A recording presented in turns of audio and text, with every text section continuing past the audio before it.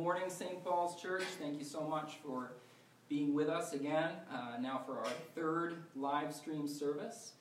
We're so glad you're here. Once again, Keith and I are alone in the church office, and we wish very much that you could all be here as well, but we're going to make the best of it. So let's begin with some words from the prophet Isaiah. This is from Isaiah chapter 26, verse 3.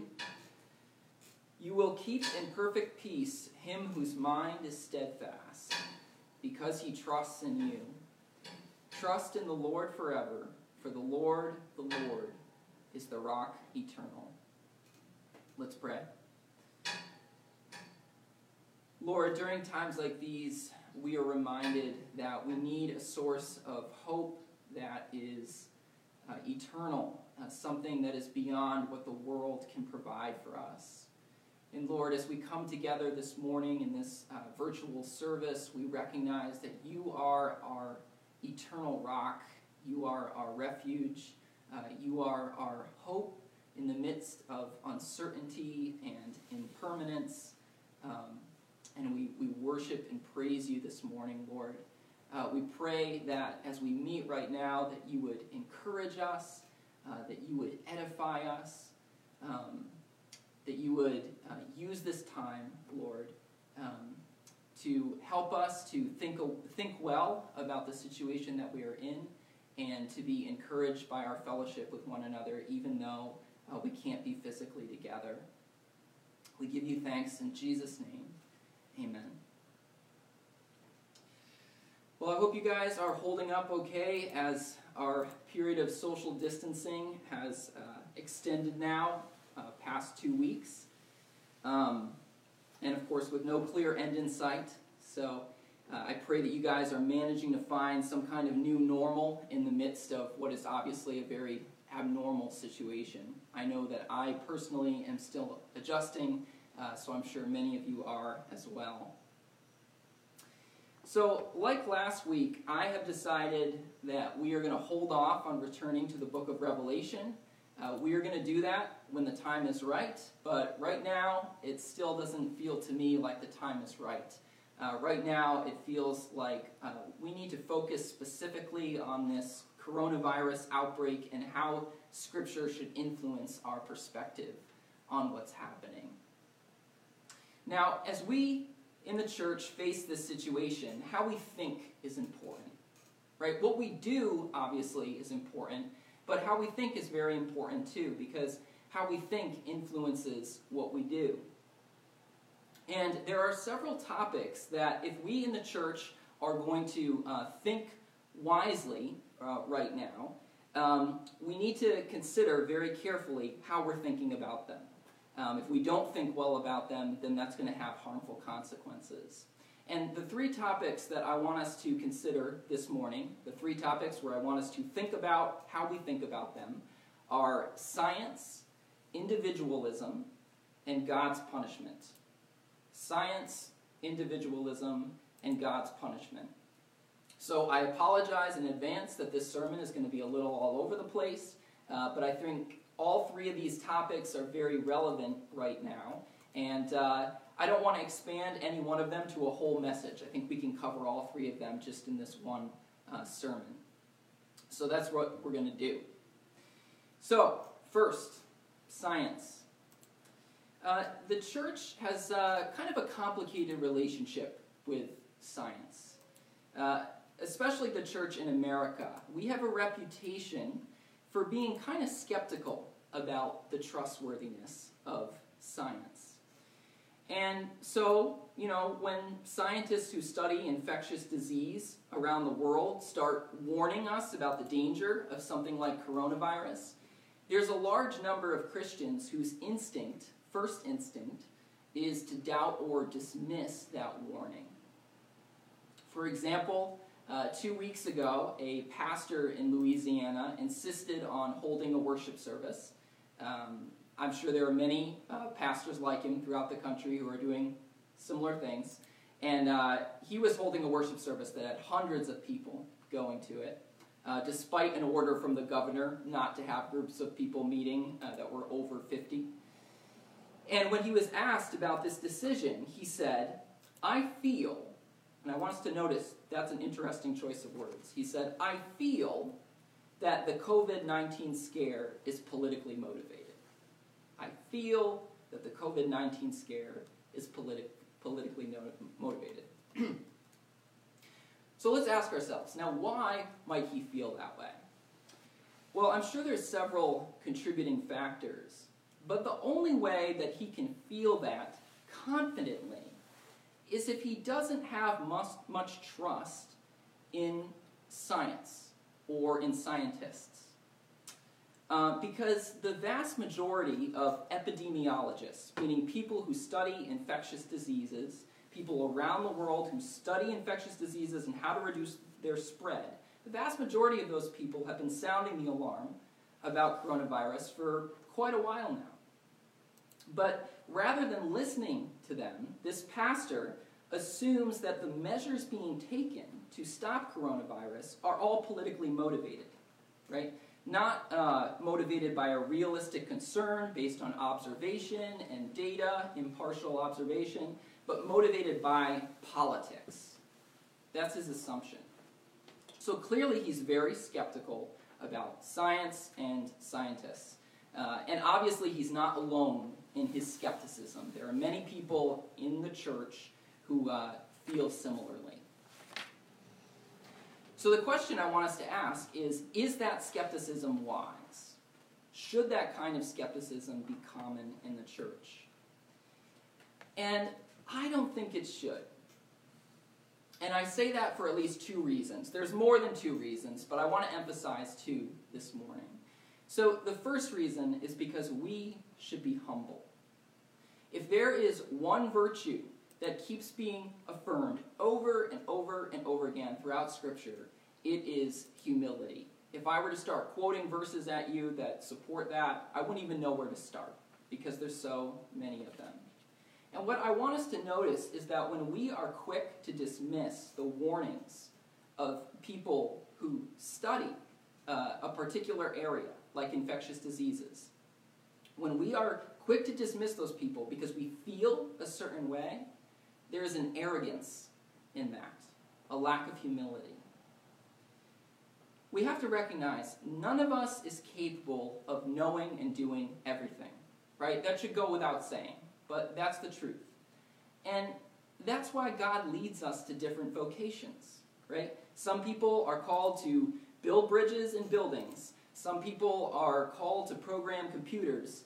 Some people are called to be pastors and teachers. And some people are called to study infectious diseases. And we all need the humility to listen to people when they're speaking in their field of expertise, when they're speaking in the vocation that God has called them to. You know, if I am a person of humility, I should not assume that I know more about building bridges than an engineer. And I shouldn't assume that I know more about infectious diseases and how dangerous they are and how likely they are to spread than an epidemiologist, right? How could I know more than an epidemiologist about that sort of thing? I don't have enough time to figure that out, which is why, in humility, I need to listen to somebody who has given their life to studying that. So, humility should lead us to take very seriously what scientists have to say about the things that they study. Now, a qualifier. That doesn't mean that they're always right. That doesn't mean that we should just uncritically accept everything, right? But we should have the humility to take what they have to say seriously. And if we disagree, it shouldn't just be because of a feeling that we have, right? It should be for a very good reason. So, that's the first reason that we in the church should be willing to take science seriously, because of humility, right? Second reason is because science makes sense in a biblical view of the world. Science makes sense in a biblical view of the world. Now, what do I mean by that? What I mean is this. If what the Bible tells us about God and creation and humanity is true, then it would make sense that science is an effective tool. Now, why do I say that? Well, the book of Genesis tells us that God created a world of form and order. It says that he worked with these waters of chaos and that he formed and shaped them into the orderly world that we have before us now.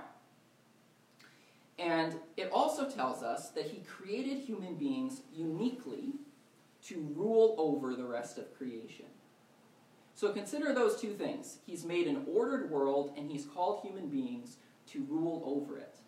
And those two facts support the idea that we would be able to do science and that it would be fairly effective, right? Because since we're made to rule over the world, we have these powers of observation where we can observe the form and order that God has created, and then we can utilize what we observe in order to rule over our surroundings, to rule over nature to some extent.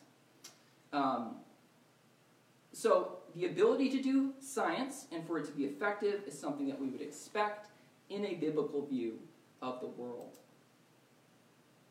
Now, I want to make a few qualifications. Okay, let me repeat again. I'm not saying that scientists are always right and that we should never think critically about what they have to say. And I'm also definitely not saying that miracles don't happen. You know, some people who practice science want to dismiss all miraculous claims. And I don't think they should do that. That's actually a position taken from philosophy, not from science. Science is the practice of observing the world and recognizing the way it ordinarily works, right? But whether or not miracles are possible, times where there are suspensions to those ordinary rules, that's a philosophical topic, okay, not a scientific one. And the Bible is clear that God is more powerful, his will is more powerful than the ordinary natural laws that he's created. And if he ever wants to suspend them, he's fully within his right to do that. And the Bible records special times where he has done that. So I'm not saying that there aren't miracles. But the very fact that we call them miracles is evidence that most of the time there is a predictable, ordered way to the way that God's creation operates. And we are able to observe that and then use our observations to rule over creation and fulfill that God-given calling that God has given us. So, we should not be people who are dismissive or unusually skeptical about science. And during this coronavirus epidemic, I encourage us as the church to listen humbly to what people have to say who study that kind of thing. Okay? Now, one more qualification about science. It can't tell us everything, right? There's a saying, science can teach us how to build a bomb, but it can't tell us whether or not it is right to build a bomb. Jesus tells us to love our neighbors as ourselves. But science can't say one way or the other whether we should do that or not, right? Science doesn't have anything to say about what we value. It can only tell us how things tend to work, right? So we need both. But what science can help us to do is to fulfill our value of loving our neighbor. It can aid us in doing that, right? Because science can help us to understand what's going to help spread this virus and what's not, and how serious it is, right? And then we can take that information, put it into practice in the goal of loving our neighbors well. Okay, so that's how I want us to think about science. The second topic I want us to think about, how we think about this morning, is individualism. Individualism. Our culture in America tends to be a very individualistic culture. And what that means is that we tend to value things like independence, self-reliance, liberty to do as we please. And so, in a situation like this, when governors start telling us that we should shelter in our homes, that can make some of us very uncomfortable because we feel like our individual liberties are in danger. And I just want to say, I can understand that fear, and I respect the concern for the preservation of individual liberties. You know, I'm thankful that I'm able to live in a country where individual liberties are valued. But I want to encourage us to recognize, as important as individual liberty is, that part of the nature of reality is that we are all connected, right? Our individual actions affect one another, whether we like it or not. This interconnected nature to reality is an inescapable truth about the world that God has made. This is the way that God has created things to be. You know, if a company down the road uses its individual freedom to throw toxic waste into a river, that is going to affect the liberties of the people who live along that river, right? And in a similar way, if during a pandemic people exercise their freedom by gathering in crowds, that is going to affect people because the virus is going to spread, and anyone who gets sick, that's influencing their individual liberties, right? Because we're all connected. We can't just think individually. And the Bible encourages us to recognize this connected nature of reality. You know, for example, those of us who are part of the church, right? We're not supposed to just think of ourselves as individuals in a relationship with God, just on our lonesome, right? We're supposed to think of ourselves as part of the body of Christ, right? As parts of a much larger body. And that body is interconnected, and we need each other. Paul writes in 1 Corinthians 12, starting in verse 14, he says, "Now the body of Christ is not made up of one part, but of many. If the foot should say, 'Because I am not a hand, I do not belong to the body,' it would not for that reason cease to be a part of the body. And if the ear should say, 'Because I am not an eye, I do not belong to the body,' it would not for that reason cease to be a part of the body. If the whole body were an eye, where would the sense of hearing be? If the whole body were an ear, where would the sense of smell be? But in fact, God has arranged the parts of the body, every one of them, just as he wanted them to be." So what this is saying is that God has designed us in the church to need each other, right? Members of the church are not supposed to be rugged individualists, right? That's absurd. That's like an ear trying to be a whole person. That doesn't work. So God wants us to recognize our connectedness and learn to work together. And even outside of the church, the body of Christ, God also wants us to recognize our connectedness with the broader society, right? That's why the second greatest commandment is love your neighbor as yourself.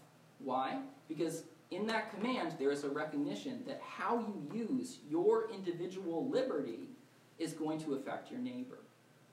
So that needs to be a priority for you. You need to remember to love your neighbor as yourself. So I encourage you, even if you are worried right now about how this situation might threaten your individual liberty, remember the reality, the inescapable reality of connectedness in this world that God has made. Our actions affect one another, especially in a pandemic. That is always true, but in a pandemic, that reality is manifested in a especially powerful way. Your actions will affect your neighbors, and your neighbors' actions will affect you. So live accordingly, okay? Use your treasured liberty to love your neighbor. Use your freedom to bless others, okay? Not just to promote your individual rights. All right, one final topic that I want us to think about this morning, or to think about how we think about it, is God's punishment. God's punishment. One of the things that I've heard some Christians declaring is that this outbreak is God's punishment on people for their disobedience. Now, that raises the question, is that the way that we should be thinking about this virus? Is that the way that we should be talking about it? And you know what? That's a very tough question to answer. You know, on the one hand, it is true that in Scripture there are examples of God punishing people for their rebellion, for their sin. But let's think about this for a moment. In this case, one of the troubling things about that view is the punishment would be falling primarily on those who are elderly and those who have health issues, those who are immunocompromised. And I'm pretty sure there's no strong correlation between the relative sinfulness of a person and whether or not they are elderly or, immunocompromised. And so we need to be very careful about making these kinds of declarations, especially when we consider how they might be perceived by the people in our society who are the most vulnerable to this illness. So instead of making those kinds of declarations, I want to encourage us to keep two passages in mind, two passages from the New Testament. So let's look at the first one. If you have a Bible, I encourage you to turn to Luke chapter 13, starting in verse 1. So I'll give you a minute to turn there. Luke 13, starting in verse 1.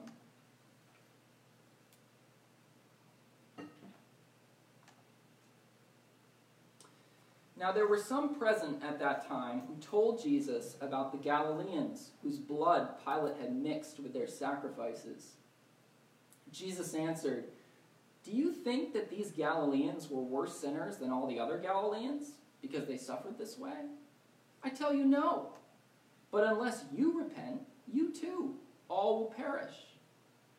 Or those 18 who died when the tower in Siloam fell on them, do you think they were more guilty than all the others living in Jerusalem? I tell you no. But unless you repent, you too will all perish."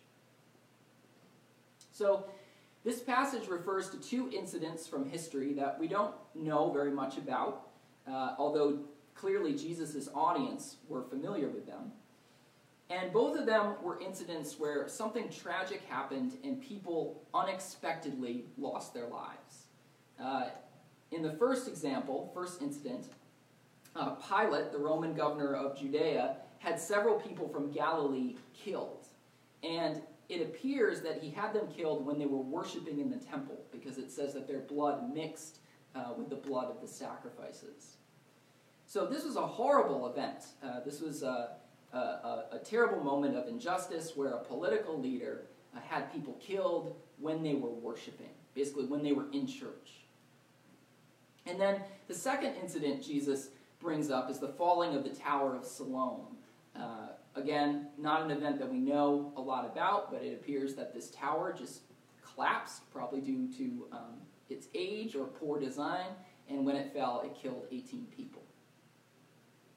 And what Jesus says about the victims in each of these tragedies is, don't assume that they were worse sinners than anybody else. Don't assume that they were worse sinners than anybody else. In those days, it was a common assumption that if tragedy befell you and you had a premature death, then clearly you had done something exceptionally wrong. God had looked upon your excess sinfulness, your unusual degree of sinfulness, and he had decided to withdraw his protection. It was a very common way of thinking. But Jesus says, no. Don't think about it that way. The world right now is not a place where very righteous people are automatically rewarded and very wicked people are punished.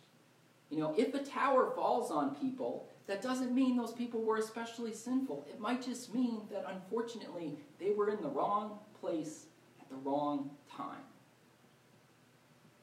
And if that's true, it's also true that if someone gets sick or dies from coronavirus, that doesn't mean that they are especially sinful either. And so my advice is not to go around saying, this is a punishment from God. Instead, consider what Jesus says here, right? He says, don't you realize that unless you repent, you too will perish? The correct response to a tragedy, whether it's a pandemic or a tower collapsing, is not to make judgments about the victims of that tragedy. Okay, the correct response to a tragedy is not to make judgments about the victims of that tragedy. But the correct response is to remember, I need to be right with God. I need to be ready to stand before him, because I don't know what the future holds. I don't know if tomorrow a tower is going to fall on me like a tower fell on those people. I don't know for sure. And the correct response to a tragedy is to recognize the reality that a lot of the time we try to suppress, which is that all of us are mortal, all of us are fragile, and all of us will need to give an accounting before God. And so, rather than making judgments, we should say, what do I need to do to be right in my relationship with God and to be ready to meet Him? Have we acknowledged our sin and our need for God's grace? Have we accepted Jesus as Lord over our lives? Have we received the forgiveness that He offers? If we haven't, we need to repent.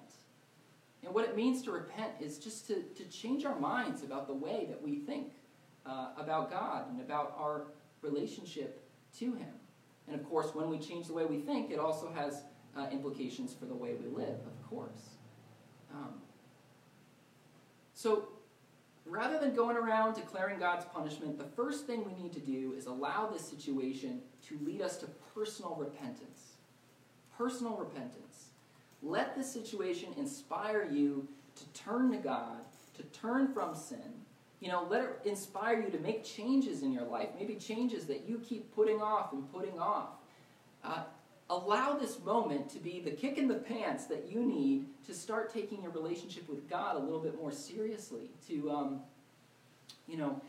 recognize your own fragility, your own mortality, and your need for a hope that transcends this world. The other passage that I want us to consider when it comes to the subject of God's judgment is John 9, 1 through 5. And this one has some similarity to the one that we just looked at. John 9, 1 through 5. I'll give you a moment to turn there.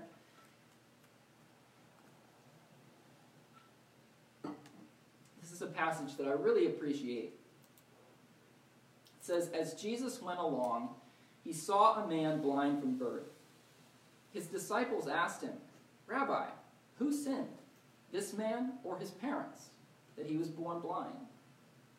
'Neither this man nor his parents sinned,' said Jesus, 'but this happened so that the work of God might be displayed in his life.'"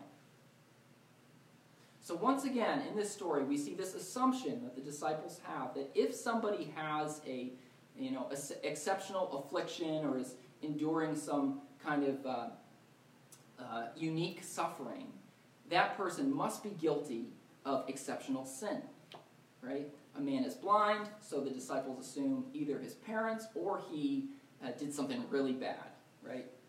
And once again, like in the last passage, Jesus corrects that thinking. Only this time, he adds something a little bit different than what he said last time. He's not contradicting what he said before, but he's encouraging us to think about things from another angle, right? He says, this happened so that the work of God might be displayed in his life.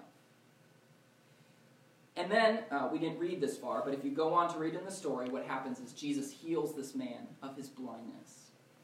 And I love this story because what Jesus is encouraging his disciples to do is to see in tragedy an opportunity. Jesus is encouraging his disciples to see in tragedy an opportunity, and specifically an opportunity for God to work. So when we see a tragic situation, our first thought shouldn't be, who sinned? Right? Our first thought should be, how can God work through me in order to bring healing and redemption in this moment? So, again, rather than going around saying, God's punishing people through this coronavirus, we should be asking ourselves, how can the church rise up to demonstrate the goodness of God in this time?